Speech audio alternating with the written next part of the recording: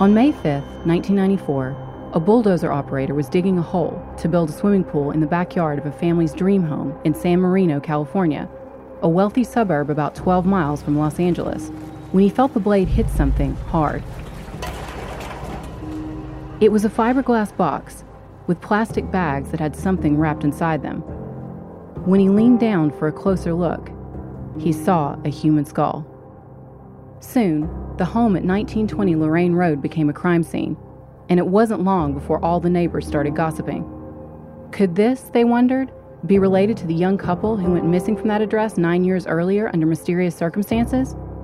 And whatever happened to the strange guy who lived in the guest house? 14 years later, he finally reappeared. That's when the FBI arrested Clark Rockefeller, the 47-year-old heir to the oil and banking dynasty, for kidnapping his 7-year-old daughter, Ray. A case that involved a billionaire banker, a messy divorce, and a dramatic custodial kidnapping in a getaway car would have been the talk of the town under normal circumstances. And this one was about to get a lot crazier. Police issued an Amber Alert that read like a Ralph Lauren ad, telling the world to be on the lookout for a suspect wearing Lacoste shirt and khaki pants. Police found Clark after a week-long manhunt. He was hiding in Baltimore and using the alias Chip Smith. After returning Ray safely to her mother, detectives started digging into Clark's past and realized that Chip Smith was only the latest in a long list of aliases. In San Marino, California, he was known as Christopher Chichester, British aristocrat. In Greenwich, Connecticut, he was Christopher Crowe, Hollywood producer. On Wall Street, he was Clark Rockefeller, bond broker and trust fund playboy, art dealer, international debt negotiator, surgeon, ship captain. Who was Clark Rockefeller? Police in California had another potential label for him: cold-blooded killer. They wanted to talk to him about the guest house that he used to rent and the headless body they dug up from the backyard. I'm Catherine Townsend, and this is Red Collar.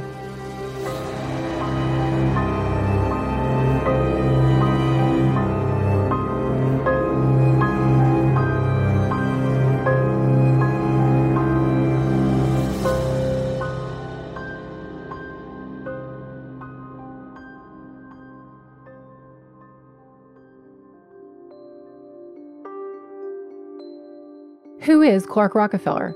Detectives were finding out fast that this might be a multiple-choice answer. His whole life appeared to be a lie, and the clean-cut, preppy facade merely a mask hiding a psychopathic personality. Why'd you go by, you said your name is James Clark Rockefeller? Well, that's the name, it doesn't exist, so there is no such person, really. So what's your real name? Well, that is it. That's the name that I'm using. So, that is my real name. You born James Clark Rockefeller? Probably not. Do you remember what your father and mother's last name was? Clark told investigators that a lot of his life, including his entire childhood, had been a blur. Finally, detectives were able to lift a fingerprint from a wine glass he drank from, and they matched it to the immigration application of Christian Carl Gerhardtstreiter. Clark wasn't born on Manhattan's Upper East Side. He wasn't the scion of an American banking dynasty. He wasn't even American. Clark was a German national who came to the U.S. in 1978 and never left. Daniel F. Conley, the Suffolk County District Attorney in Boston, said that the man masquerading as Clark Rockefeller had perpetrated, quote, the longest con I've seen in my professional career, end quote. So who is Clark Rockefeller? We may never know the whole story. We do know that he was born in West Berlin in 1961 and grew up in Bergen, Germany, a small town in the Bavarian Alps. Bavaria is kind of like the Arkansas of Germany. It's the home of cute and folksy traditions like Oompa bands and beer steins, but also has a less pleasant far-right history. Its capital, Munich, was where the Nazi Party was founded. But from the time he was a child, friends and family say that the young Christian was obsessed with fantasy and with getting out of Germany and into a bigger life. When he was 17, a chance meeting with a California couple would change the course of his life forever. Elmer and Jean Keln saw Clark hitchhiking in the rain while they were traveling through Germany. They gave him a lift, and he invited them to dinner, where they told him all about their hometown of Loma Linda, California. Soon after that, Christian flew to the U.S. and made his way to Berlin, Connecticut, According to writer Mark Seal, who wrote several articles in Vanity Fair about the case, as well as the book The Man in the Rockefeller Suit, Christian had already graduated from high school in Germany, but he claimed to be an exchange student anyway. He enrolled in a local high school and planned to spend his senior year with a local family, the Savios. According to the Savio family, he acted as if household chores were beneath him and told his friends that his parents were wealthy industrialists. He seemed to spend most of his time sitting on the couch and watching Gilligan's Island. He was especially fascinated with the character Thurston Howell III, and even started mimicking Thurston's mannerisms and his over-the-top East Coast elite accent. Even at an early age, Clark seemed to be exhibiting something red collar experts call chameleon syndrome. He tried to adapt his environment, but his grandiosity and impulsiveness got in the way. Eventually, the Savios got sick of him and asked him to leave. So Christian headed to the University of Wisconsin and started using the name Christopher Kenneth Gerhardt. He stayed in Wisconsin just long enough to attend a few classes and go through with a quickie green card wedding. According to his wife, Christopher told her a sob story about needing to get married to avoid serving in the German military. She finally got around to filing for divorce in 1992, but by then, Christopher was long gone. In fact, he disappeared the day after the wedding and landed in the posh suburb of San Marino, California, a small, quiet, and close-knit community a few miles from LA where the streets were lined with McMansions. By now, he was using the name Christopher Mountbatten Chichester, 13th Baronet. To help cement his status as a member of the British aristocracy, he even handed out little cards with the Chichester family crest, a heron with an eel in its beak, printed on them. In reality, the baronet was sleeping in his beat-up brown Datsun. But he wasted no time in hitting the local social circuit. He found his way to the Episcopal Church, where parishioners say he charmed the little old ladies and their teenage daughters. He told his new friends that he was a student at the University of Southern California's prestigious film school, which was a lie, and he said he had a special interest in film noir, one of the few things that turned out to be true. And his new church family provided him with a seemingly endless supply of free rooms and free meals. It seemed that Chris could talk his way into anything, even though his family never seemed to send those trust fund checks through, and sometimes random items went missing from his host homes. In another bizarre twist, for a brief period of time, he actually hosted a local public access program called Inside San Marino. It ran on Channel 3, where the faux film student interviewed guests, including former LAPD chief Daryl Gates. Chris got another lucky break when he met Ruth Dee Sohus, a former socialite who'd become a reclusive alcoholic. She invited him to live rent-free in the guest house at 1920 Lorraine Road. Dee would be an ideal target for a red-collar criminal. She was lonely and a long way from her debutante days.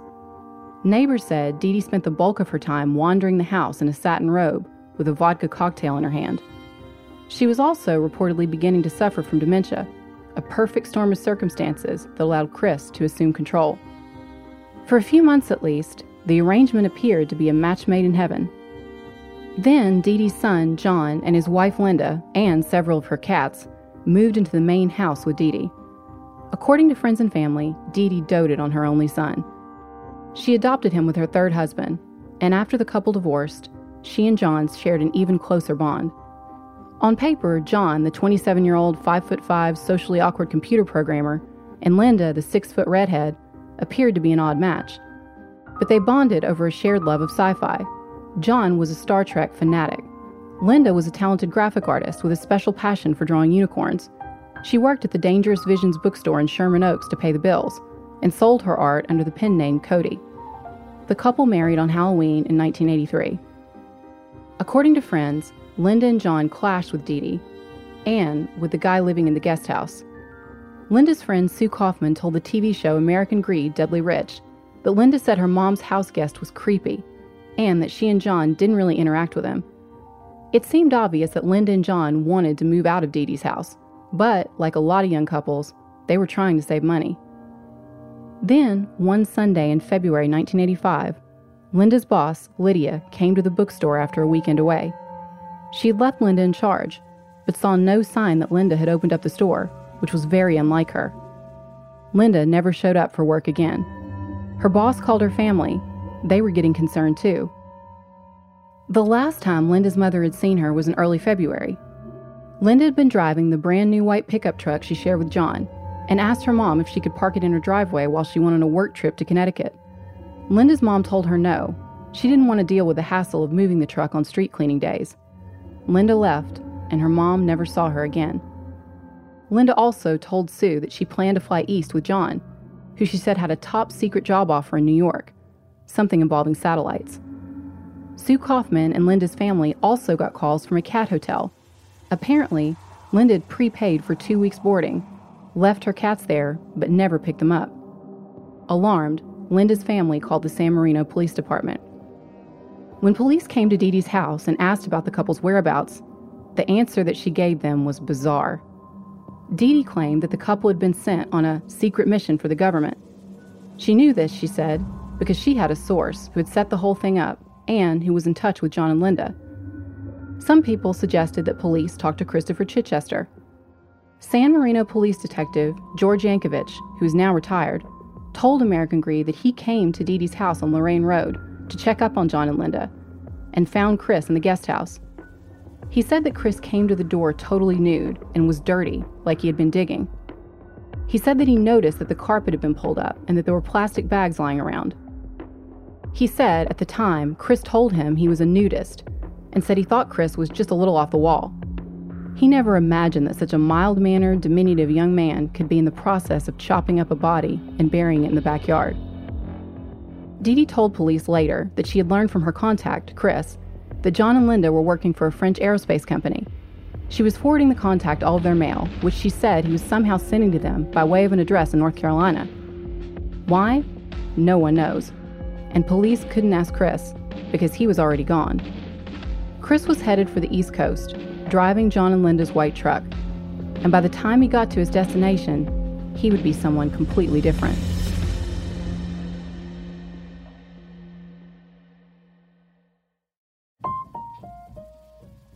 Christopher Chichester left San Marino, California in spring 1985 under a cloud of suspicion following the abrupt disappearance of his landlady's son, John Sohus, and his wife, Linda. By the time he arrived in Greenwich, Connecticut, he had become Christopher Crowe, film director. His new name came complete with a new backstory. He claimed that he produced the 1980s remake of Alfred Hitchcock Presents and said that Cameron Crowe, writer of Fast Times at Ridgemont High, was his brother. A check on IMDb shows that the cover story was pretty good. There was a Christopher Crowe listed in the credits for Alfred Hitchcock Presents on IMDb, just not this Christopher Crowe. But true to form, by the time people started asking questions, he had made yet another career change. Despite having zero experience, he somehow talked his way into a position as an executive at a brokerage firm, and another time as a bond trader on Wall Street. But he was fired from both jobs once it became obvious that he had no idea what he was doing. After Chris left one of his jobs, his employer actually figured out that he'd given the company a fake Social Security number, one that belonged to convicted Son of Sam serial killer David Berkowitz. The case went cold, but police in San Marino never gave up looking for him. Detective Yankovich entered the details for John and Linda's truck into the national system, and he got a hit. The man California police knew as Christopher Chichester, now Christopher Crowe, had been living in the wealthy enclave of Greenwich, Connecticut, about a 50-minute train ride from New York City. Once again, Christopher made friends at the local Episcopal church. It was a mix of new money, including hedge funders, trying to avoid New York State income tax, and old money families whose relatives could trace their lineage back to the Mayflower.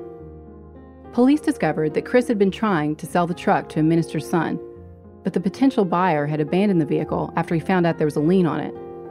And when police from California came to New York and Connecticut, Chris somehow managed to stay one step ahead of them. A detective once asked Chris's boss at Kidder Peabody to set up a meeting, which he did, but Chris never showed up. He seemed to always have some kind of personal issue, like the time he told his boss that his parents, who he said were missionaries, were missing in Pakistan. By now, Christopher Crowe was morphing into his most ambitious identity yet, James Frederick Mills Clark Rockefeller. According to Mark Seal's book, The Man in the Rockefeller Suit, Clark got the idea for the name when he was trying to bluff his way into a reservation at a Maine restaurant. He used the last name Rockefeller, and it worked, so he decided to stick with it. He moved to New York City's Upper East Side and became a regular at New York members clubs like the Algonquin and the Harvard Club. But after losing several jobs, including a job at a Japanese bond firm based at the World Trade Center, Clark needed another source of income, and it wasn't long before he found one. In 1993, he met Sandra Boss at a house party in Manhattan. The theme was the board game Clue. He was dressed as Professor Plum. She was Miss Scarlet. Sandra, who would go on to graduate from Harvard Business School, was the real thing. She was smart, successful, and would go on to earn millions of dollars a year as a high-level executive in the prestigious consulting firm McKinsey & Company. Clark thrilled her with stories of his adventures, going to Yale at age 16, heli-skiing in Canada, and his job, which he said was helping third-world countries restructure debt. He told Sandra that as a child, he was mute for 10 years after the tragic death of his parents. He only regained the ability to speak after a chance encounter with a dog, and he said the first word he ever uttered was woofness. Some of his stories, like his insistence that he had a key to Rockefeller Center, did seem a little fantastical, but Sandra, like a lot of other people, chalked them up to the eccentricities of the elite. And Clark did have a huge collection of modern art on his walls, with originals from artists like Jackson Pollock and Rothko, that was worth hundreds of millions. In 1995, Sandra and Clark were married in a Quaker ceremony on Nantucket. He never had a real job, but always had complicated stories he told Sandra to cover his lack of income. Usually, they involved some kind of lawsuit against the family trust. Clark was closing in on having everything that he seemed to have ever wanted: wealth, power, and complete control over his wife's income, which was between $1.2 million and $2 million a year. But back in California, the skeletons in Clark's closet were coming to the surface. After Dee Dee Sohas' son John and his wife Linda disappeared, friends say she fell into a deep depression. She started drinking even more heavily and spent daytime in her pajamas. She sold the Spanish-style house on Lorraine Road and moved into a trailer home in La Puente. Dee Dee died of a heart attack in 1988. A new family moved into the house on Lorraine Road, and things stayed pretty peaceful until in 1994 that construction crew unearthed the body buried in the backyard. In addition to the human skull, the forensic crew dug out other pieces of bone, including a forearm and parts of the spine, according to a police report. The body was clothed in a red flannel shirt and jeans. Detectives were sure they had found John Sohas. But this was 1994, and back then, IDing a body was more complicated than it is now. The technology did not exist then to get DNA from bone. Also, John was adopted, and police were unable to find his biological parents for comparison. Police also couldn't locate dental records for John. So, once again, the case went cold, and once again, Clark Rockefeller got lucky. A few weeks later, Nicole Brown Simpson and Ronald Goldman were murdered in Brentwood, and the O.J. Simpson case became a national obsession. The story about bones in the backyard disappeared from the headlines. Back in New York, Sandra continued to be mystified by her husband's strange behavior. He could be so charming and sweet, the way he adopted a paraplegic Gordon Setter dog who needed a wheelchair to get around, and then lovingly brushed him every day. But he seemed to change after the wedding. Behind closed doors, he was becoming more controlling, alienating Sandra from friends and family, and showing signs of a violent temper. Journalist Walter Kern, who wrote a book called Blood Will Out about his long friendship with Clark, said that he met the fake Rockefeller in 1998. He was actually the person who helped facilitate the dog adoption, driving the Gordon Setter, Shelby, from Minnesota to New York as a favor to Clark. The two men struck up a friendship. Clark won Kern over by telling him that he cooked 4-course meals for his other Gordon Setter, that he lived above New York City's best dog acupuncturist, and that Tony Bennett lived next door. In fact, he said that Bennett's singing voice soothed his dogs through the walls of his apartment. At the time, Walter Kern said he believed that someone who was so devoted to his animals could not be a bad person. And, like so many others, he admitted that he got sucked in by the famous last name and seduced by the idea of making a member of American aristocracy his BFF. Later, he learned that the dogs, like everything else, were merely pawns to provoke an emotional response in Clark's victims. Psychopaths need a prop, he told an audience during a talk in Chicago. By the late 90s, Sandra wanted out. But she decided to give her marriage one more chance when she found out, to her shock, that she was pregnant. She would later testify in court that she believed that Clark had sabotaged the condoms they were using for birth control. In 2001, The couple had a daughter they named Ray Starro Mills Rockefeller. Clark called her Snooks. On the surface, Sandra and Clark looked like the perfect couple, and to the outside world, he appeared to be a devoted father. He would later brag to the Boston Globe that he taught Snooks to read when she was just 2 years old, and said they would spend hours each day reciting Alfred Lord Tennyson's poem, The Daisy. Snooks may have excelled intellectually, but her teacher said that socially she was struggling. She could hold conversations with adults, but didn't seem to know how to play with other children. They believed she seemed overly anxious. Sandra insisted that she and Clark relocate to Boston, where Ray could be put in regular school. So the couple moved into a $2.4 million brownstone in Beacon Hill, and Clark settled into the life of a house husband. He met other stay-at-home moms at Starbucks and charmed them with stories of his daughter's brilliance. Behind the scenes, Sandra hired a private investigator to look into her husband's background, and what he discovered was shocking. He found no assets, no birth certificate, no degree from Yale, no passport.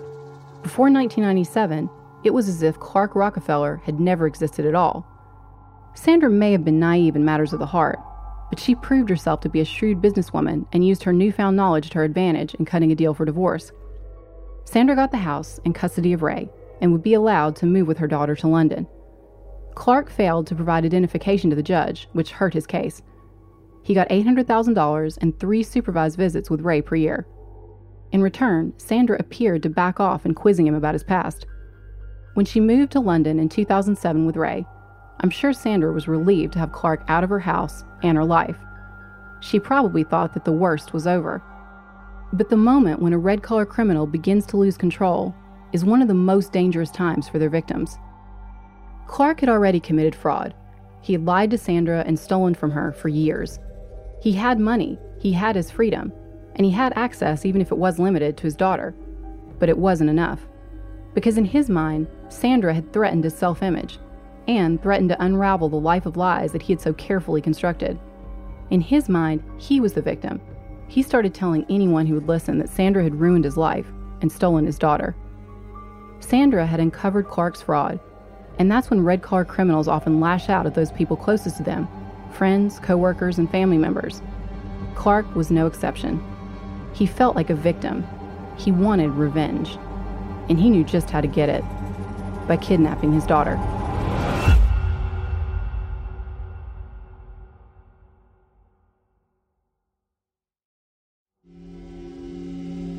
Clark planned Ray's kidnapping with meticulous precision. He called a limo driver, someone he trusted, and asked him if he wanted to make an extra $3,000. He told the driver that someone was hassling him and his daughter, and he needed to lose them. Unbeknownst to the driver, the person that they were shaking off was not a creepy stalker, but a social worker. During a court-supervised visit at a park in Boston, Clark coolly grabbed Ray, jumped in the waiting SUV, and made a dramatic escape. He headed to Baltimore, where he had already created yet another identity, as Chip Smith, boat captain. He had converted around $300,000 of his funds into gold coins and bought an old catamaran. Clark reportedly knew nothing about sailing, and the boat was a wreck.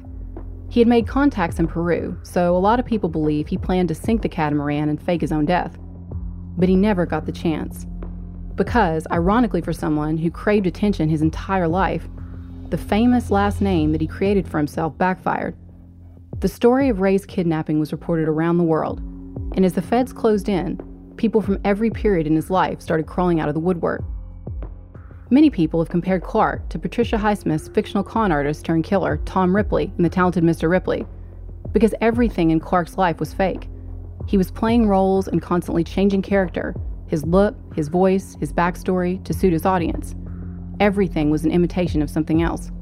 Clark was convicted in 2009 of kidnapping and assault, and sentenced to 4 to 5 years in Massachusetts prison. Meanwhile, back in California, detectives were finally able to positively identify the body dug up from Dee Dee's backyard as John Sohus.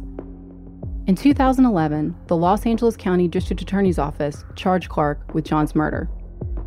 When reporters asked Clark questions about his daughter's abduction and John's murder, he bantered with them as if he was hosting a garden party, but any romantic notions of whimsical adventure ended at the trial, when forensic examiners described the condition of John Sohus's body. John's body had been cut into 3 parts. The head was found in a plastic bag. Other pieces were stuffed into book bags from the University of Wisconsin and USC, both universities that Clark had attended, and crucially, the font on the bags helped identify them as designs that were only available during the exact years that he had been to those schools. At trial, detectives explained how they pieced together the events around the time that John disappeared. Police had identified the guest house as the primary crime scene. When they sprayed luminol in the room, a large area lit up, indicating the presence of blood. Frank Sheridan, a forensic pathologist, testified that John's cause of death was blunt force trauma. His skull suffered at least 3 blows, 2 to the forehead and 1 to the right side. Sheridan said that John was hit with an object with a curved surface. He said it could have been a baseball bat, a piece of wood, a hammer, or a fireplace poker. Walter Kern had another guess. He wrote that he believed the weapon was an old-school phone. A Los Angeles County Sheriff's Department criminologist testified that John had been alive when the killer attacked him. Whatever the case, after the first blow, John was helpless to fight off his attacker. John had been stabbed at least 6 times, and his shirt had been slashed with a sharp tool, something like an ice pick or box cutter. The circumstantial evidence was stacking up. A friend testified that Chris borrowed a chainsaw from him in January 1985. Mark Seal also wrote about an acquaintance of Chris's, who testified that she came over to the guest house to play a game of Trivial Pursuit, Silver Screen Edition that spring. That's when she noticed a rectangular patch of earth that, quote, had obviously been dug up and filled in, end quote. When she asked Chris about the dirt mound, according to the Pasadena Star-News, he told her he was having plumbing problems. She was horrified, years later, to discover that she had basically been invited to a tea party on top of a gravesite. Then there was the couple from Chris's Bible study class who remembered that he tried to sell them an oriental rug from the guest house. They passed on the rug after noticing that it had what appeared to be a small blood stain on it, and pointing the stain out to Chris.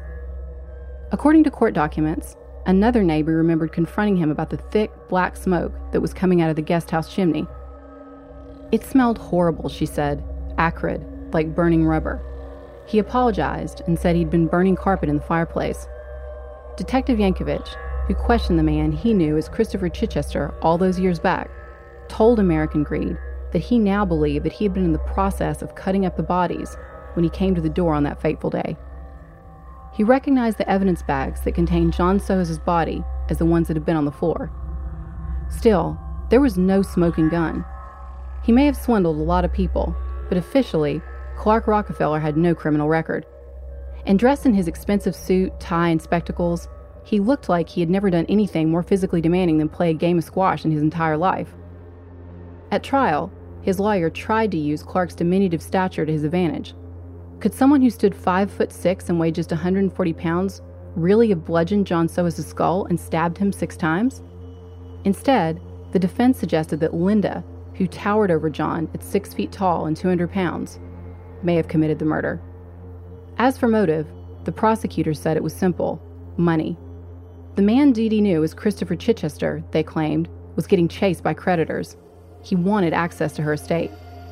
After John and Linda disappeared, Dee Dee cut her son out of her will. Then, at the moment when she was most lonely and vulnerable, Clark introduced her to Don and Linda Weatherby, a couple who lived in nearby La Puente.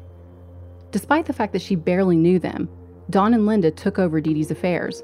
They bought her groceries, drove her to the doctor, and, since Linda was a realtor, conveniently helped her sell her home and buy a mobile home near them. Tom Miley, the Los Angeles County Sheriff's Department homicide detective who investigated Linda's death, took a deep dive into Dee Dee's will. He told Mark Seal that when the Weatherbys sold Dee Dee's house, they borrowed $40,000 from her. That same $40,000 loan was forgiven in Dee Dee's will. He said that the Weatherbys paid the $40,000 to Chris as a finder's fee for introducing them to Dee Dee. There's also evidence that Chris may have shown up after Dee Dee's death, possibly to ask the Weatherbys for more money, but Miley said the Weatherbys told him there was nothing left of Dee Dee's estate. Tragically, all along the way, a lot of people knew that Clark made up stories, lied, and even stole from people. But over and over, they seemed to write off his behavior as essentially harmless. This can be a fatal mistake. Red-collar experts advise that a record of deceit and petty crimes in a suspect's personal life can be huge red flags that a violent confrontation is coming. At trial, Clark's lawyer used an insanity defense. He said that Clark suffered from narcissistic personality disorder and delusional disorder. At some point, he said his client told so many lies that he believed he was living in a magical, insane world. He then supposedly suffered a psychotic break and believed that his daughter was communicating with him telepathically. Clark's lawyer also grilled Sandra Boss in court. How could a woman who was so accomplished, he asked, not figure out that her husband was a con artist? She kept her cool. She said, quote, "I came from a place where people didn't jaywalk. It never occurred to me that I was living with someone who was lying about such basic stuff. I'm not saying I made a good choice of husband. It's pretty obvious I had a blind spot. All I'm saying is, it's possible for a person to be brilliant in some areas and stupid in others," end quote.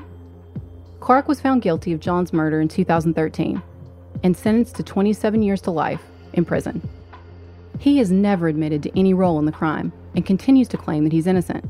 To this day, he refuses to answer even basic questions about his life, including his name, his childhood, and his multiple aliases. After his arrest, he continued to politely deflect any questions about his childhood and his mother and brother, who were very much alive and talking to reporters, despite his lifelong insistence that he had no family. He said, quote, "I'm not quite sure what I'm supposed to remember. I don't lose much thought over it," end quote. This case continues to fascinate me, and there are so many unanswered questions, including, what happened to Clark's beloved Gordon Setter dogs? After years of being totally devoted to the dogs, he appeared to completely stop mentioning them. Walter Kern asked him what happened to Shelby and Keats. Clark told him dismissively that both were run over in freak accidents. Walter Kern said he doesn't buy that story. He thinks that Clark, like a true psychopath, simply got rid of his props when they were no longer useful. As for Clark's art collection, to the shock of many in the art world, every single piece was found to be fake. The priceless art was actually worthless. Many people in Manhattan social circles claim that some of the forgeries could be hanging on the walls of various galleries to this day. If the private collectors know, they aren't telling. What really happened to John Soas in the guest house that night? Something must have made Clark, aka Chris, panic. Maybe, as a lot of people speculated, John wanted Chris out of his mom's guest house and her life. After spending a lot of sleepless nights on this case, I have a theory about what could have happened, and it's one I've never heard mentioned anywhere else. A lot of reporters who covered the case have referenced the talented Mr. Ripley and its obvious similarities to the Rockefeller case. In the book, Tom Ripley took on the identity of people that he killed. Chris Chichester and John Soas were about the same height and build. What if Chris planned to live as John in New York, then later come back to collect his inheritance? At some point, Dee Dee reportedly complained to Dawn Weatherby that her son John was using credit cards in New York, but said he never called her. But we know that John was already dead by then. Could Chris have been using John's credit cards? And finally, what happened to Linda Soas? Linda's body has never been found. Prosecutors believe that Clark killed her, but no one knows for sure. Linda's close friend Sue Kaufman never gave up. She kept in touch with the police and even wrote Unsolved Mysteries a letter. She insists that her friend had every intention of coming home from her work trip and says that Linda would never have left her cats, who were like her babies, behind permanently. Linda's mom, her former boss, and her friend Sue each received another potential clue. 3 postcards from Paris, all mailed on April 29, 1985, according to court documents. Lydia, her former boss, received a postcard that read, "Not quite New York, but not bad. See you later, Linda and John." Sue Kaufman got one that said, "Miss New York, oops, but this can be lived with. Love, Linda and John." Linda's mom's card simply read, "Took a wrong turn in Europe." But according to police, Linda had no passport, and there's no record of her ever leaving the country. So if Linda did write the postcards, is it possible that Chris conned her into doing it, perhaps with some kind of story about being a secret agent? Linda's mother told the court that she wasn't sure the card had come from her daughter. A handwriting expert testified that they believed Linda had written the text. Frank Gerardo Jr. wrote a book called Name Dropper, Investigating the Clark Rockefeller Mystery, and he said that the handwriting experts were split. A DNA sample from 2 of the postcards came from an unidentified male, but it was not a match to Clark or to John. Police later found a storage locker. Inside were postcards from all over the world. We know that Clark had a history of using postcards to mask his location. Back in college, He sent an ex-girlfriend a postcard with a UK postmark, when really he was living in California. Then there were the mysterious phone calls. Lydia said that she got 2 calls about Linda after she vanished. One from someone in LA who said that Linda wanted a job reference, and another person claiming that Linda was applying for a credit card. Also, a woman who claimed to be a friend of Linda's picked up her beloved cats before they were due to be destroyed. There is strong evidence that Linda was seen at least once after John disappeared. Remember the Kelms? They were the couple who met Clark when he was Christian and they were visiting Germany. During his time in San Marino, he would stop by their house from time to time, usually to stash some boxes, and thrill them with completely made-up tales of his successes in film. He would say he was going to Cannes, or that he just bought a house next door to Linda Evans, star of Dynasty. After John disappeared, the Kelm's son, Wayne, saw Chris at the house. He was carrying out a box he'd been storing there. Wayne noticed that there was a strawberry blonde woman, matching Linda's description, sitting in the passenger seat. He said it appeared as if she'd been crying. Could this mystery woman have been Linda Soas? Detective Miley thinks so, and he says he doesn't think that Linda's in Paris drawing unicorns. Detective Miley thinks that Chris killed Linda and buried her somewhere much closer to home, possibly in the desert. His theory is that Chris convinced John to fly out on an earlier day than Linda, and that after they got separated, Chris killed John. At that point, Linda may have figured out that there was not going to be a spy adventure for her or John. Christopher Chichester may have left the Kelm's house with Linda Soas in the passenger seat, but by the time he got to the East Coast, he was Christopher Crowe, and Linda was gone.